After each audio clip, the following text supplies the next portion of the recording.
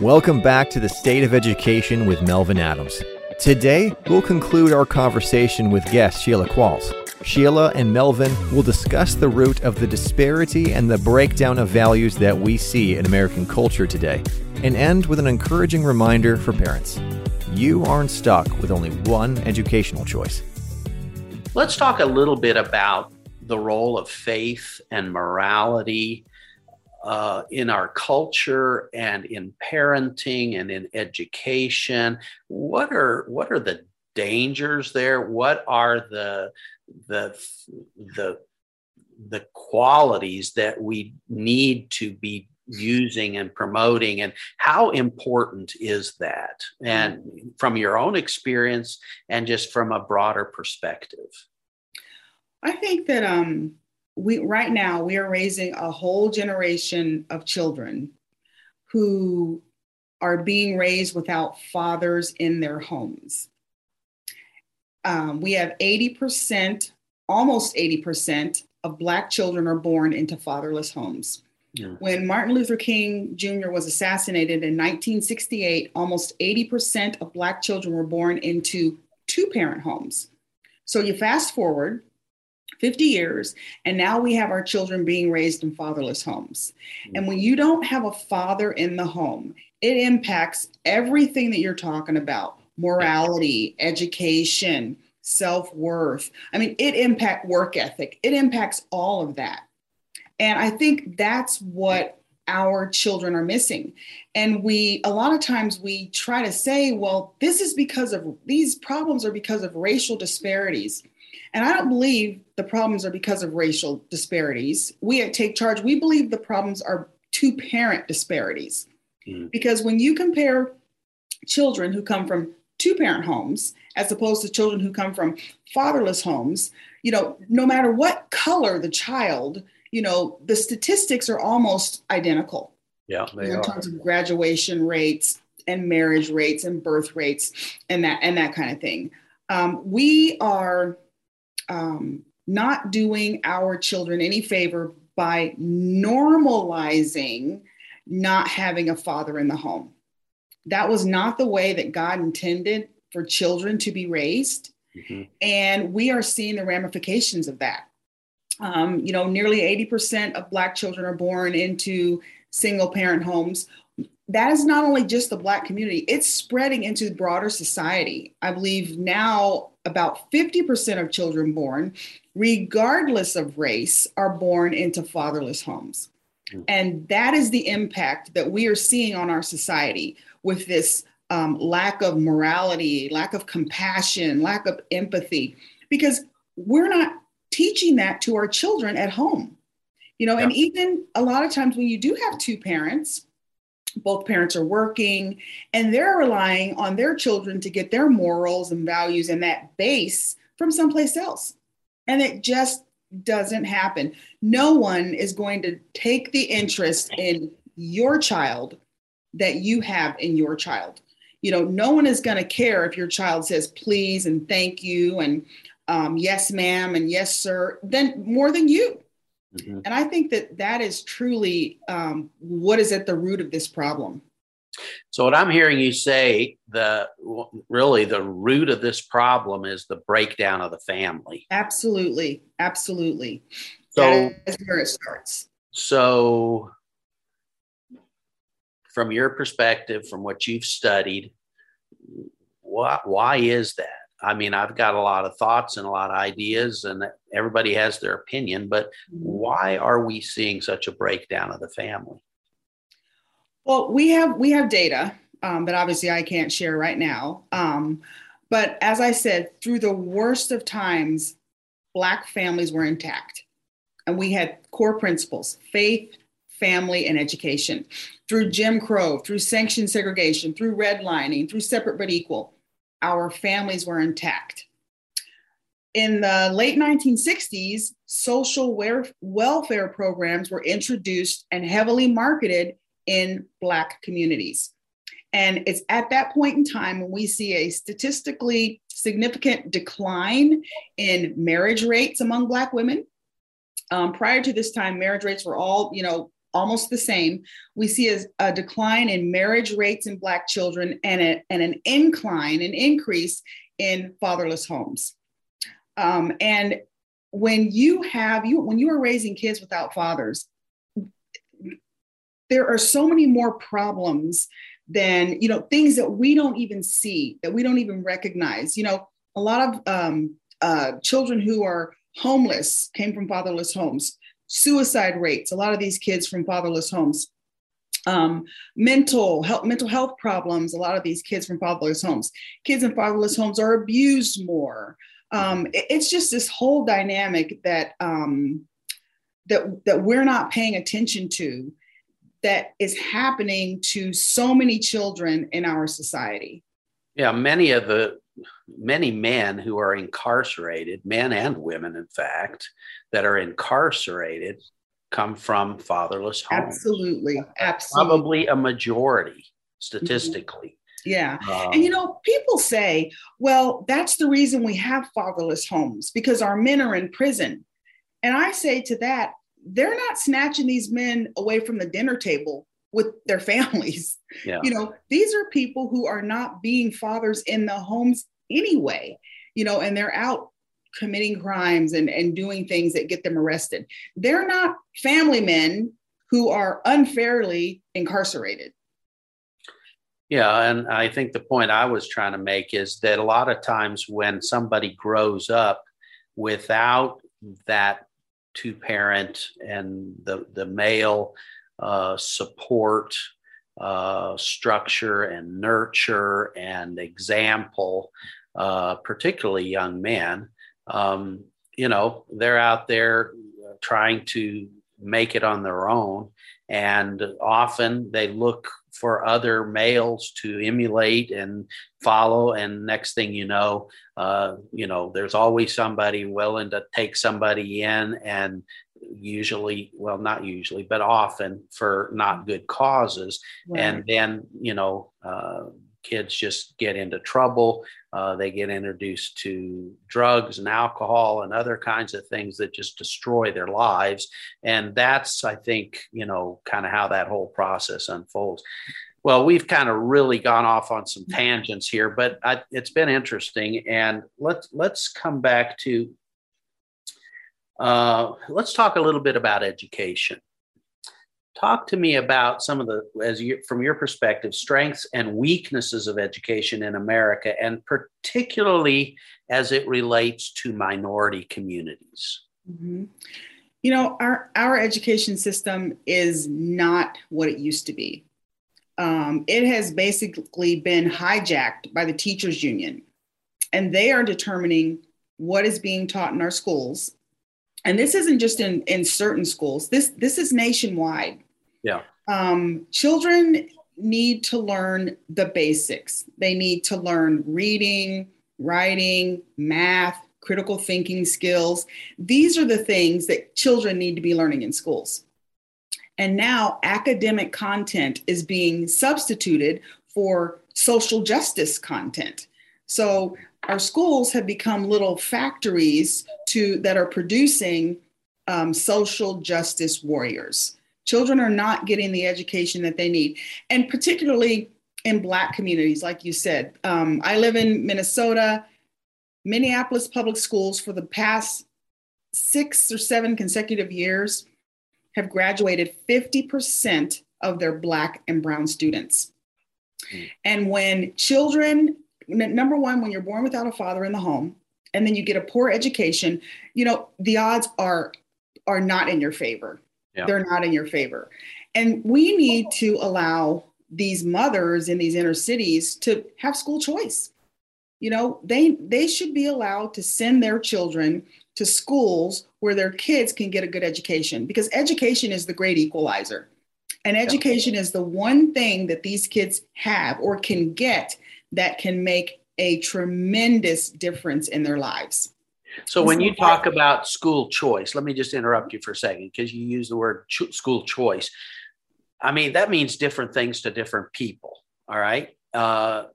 And for example, you homeschooled and you took things into your own hands. And sometimes that's a great great thing to do. Many parents, many families thrive in that way. Not everybody does. Not everybody can.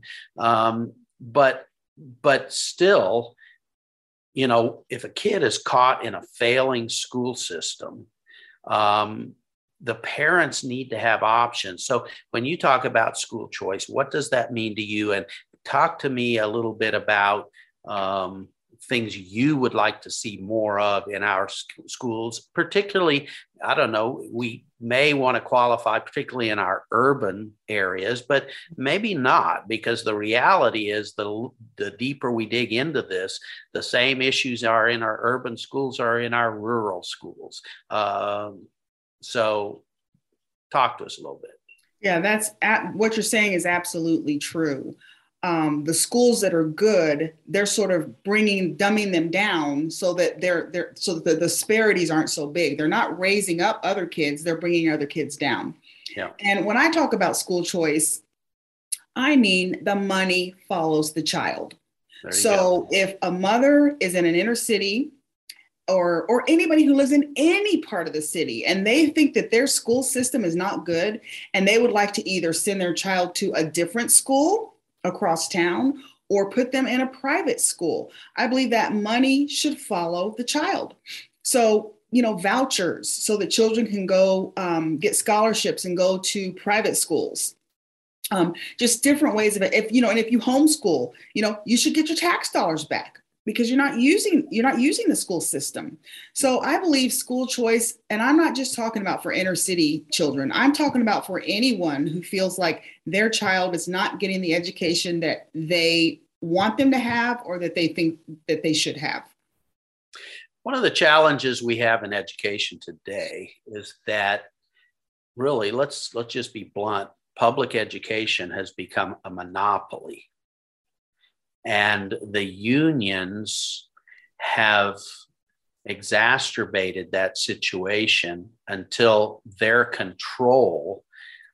It's more about bargaining for more money and more privilege and more power than it is for really improving the quality of the education, really improving the development of the children in those schools.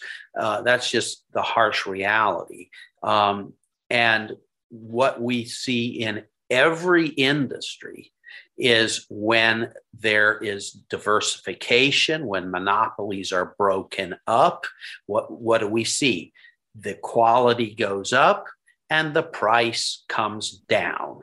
Okay, that's a universal principle that ties really to capitalism, which is now trying to be made an ugly word. But capitalism is what creates prosperity.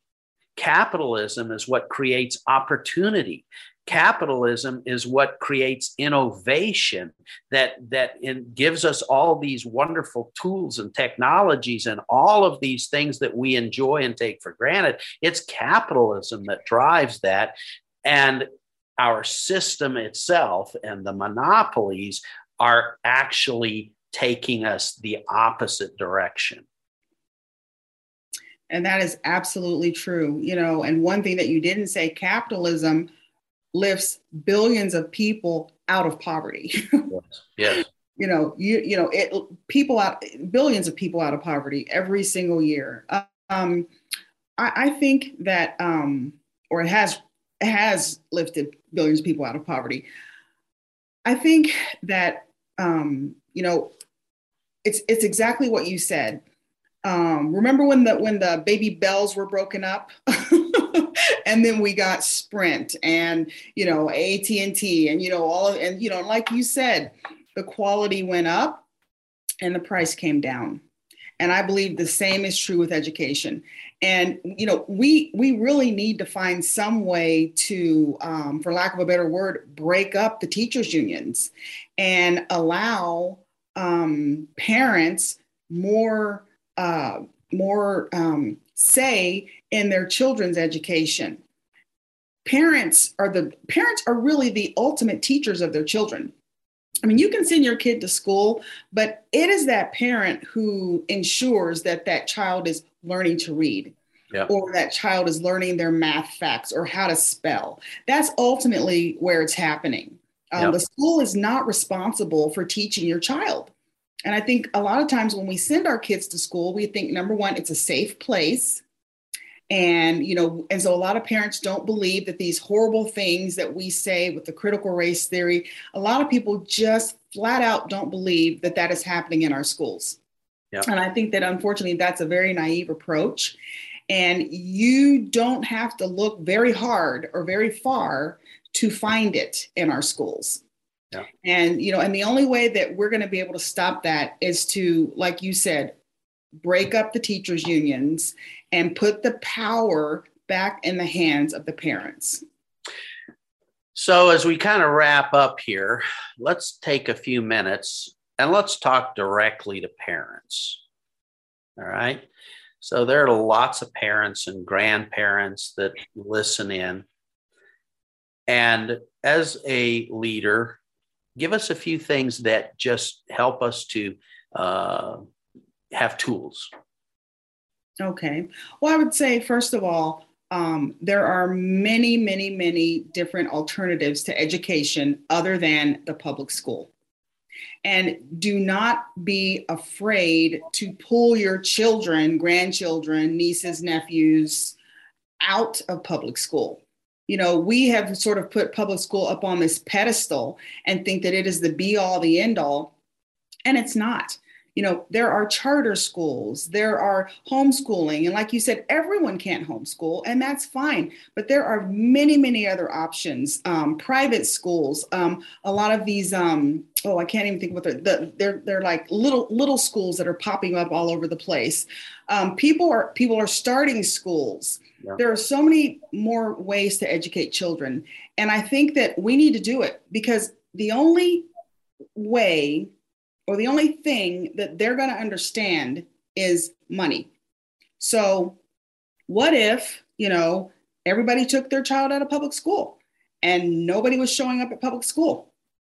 They think that our children are their children, and our children are not their children. They're our children, and we're responsible for them. Yeah. And I think if you don't like what is going on, you need to find an alternative to what is happening. And don't feel stuck, because it doesn't have to be homeschooling. It doesn't have to be that. There are so many different options. There are, things that they can learn online. There are schools that are classical schools where kids go there 1 day a week or 2 days a week and learn, and then they come home and do the rest of their schoolwork at home for the rest of the week. There are many, many, many options. And find like-minded people, because that will give you strength. Yes. Find like-minded people that believe like you believe, and do those things with those people. Run for school board. That's another huge thing. If you don't like what's going on with your school board, fire your school board members. Yeah. Fire your school board members. There's no law that says those people have to be your school board members. If you don't like what's going on, stop it. School board elections, just really quickly, a lot of times are held on off years. And they do that intentionally because they're hoping that people aren't paying attention and they don't vote. So a very small percentage of our population actually decides who's going to sit on the school board because people aren't paying attention. Right. But I would encourage parents and grandparents, if you are not happy with what you are getting, if you're not happy with what you're seeing, look for alternatives. And it's going to take a little bit of bravery, to be able to, and help your kids. If your grandkids are the ones who are in school and your children can't afford private school, help them out. Hey, supplement that income. Or, say, hey, I will homeschool your kids. We have so many options. And I think a lot of times we get stuck in a rut of there's only one way to do things. This is the way we do it. This is the way that it's always been done. But there are so many more opportunities and alternatives to school nowadays. And I say take advantage of them. Absolutely. Thank you, Sheila. Sheila Qualls, ladies and gentlemen, and thank you for joining us today. Sheila, give a website, some information where people can go learn more about you and get some of the resources you provide. Great. We are Take Charge. Our website is Take Charge. It's all one word, MN. So it's takechargemikenovember.com. And there people can find out about our resources, what we do. We are more than willing to help people when it comes to making these decisions. Excellent. And of course, Noah Webster Educational Foundation. Our website is nwef.org. We are focused on helping to bring best practices and core principles back into education. We zero in on 5 big things: the role of instruction, the role of parents, the role of government, the role of faith and morality, and the role of facilities, or how our money is spent in education. So those are kind of the big areas. A lot of resources there.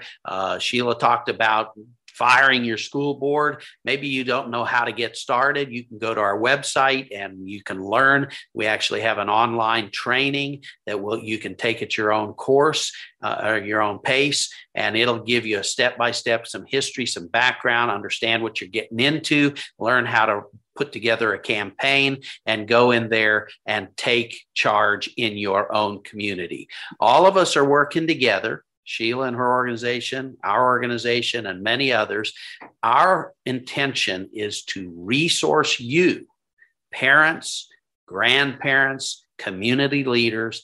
We want to resource you so that you can bring the change that you need in your communities and for your families. Thank you so much for joining us today. Thank you, Melvin Adams. Thank you, Sheila, for joining us. Thank you all for joining us today. This is Melvin Adams with Noah Webster Educational Foundation, and trust you have a great rest of your week. Thanks so much for tuning in with us today. That's what we're all about here at Noah Webster Educational Foundation. We want to make it easier for you to engage with your local government and school system, whether you're a parent, educator, legislator, or simply a concerned citizen. Join the conversation today on our Facebook, Instagram, or Twitter. Learn about more ways you can help by visiting our website at www.nwef.org. We look forward to you tuning in with us again for The State of Education with Melvin Adams.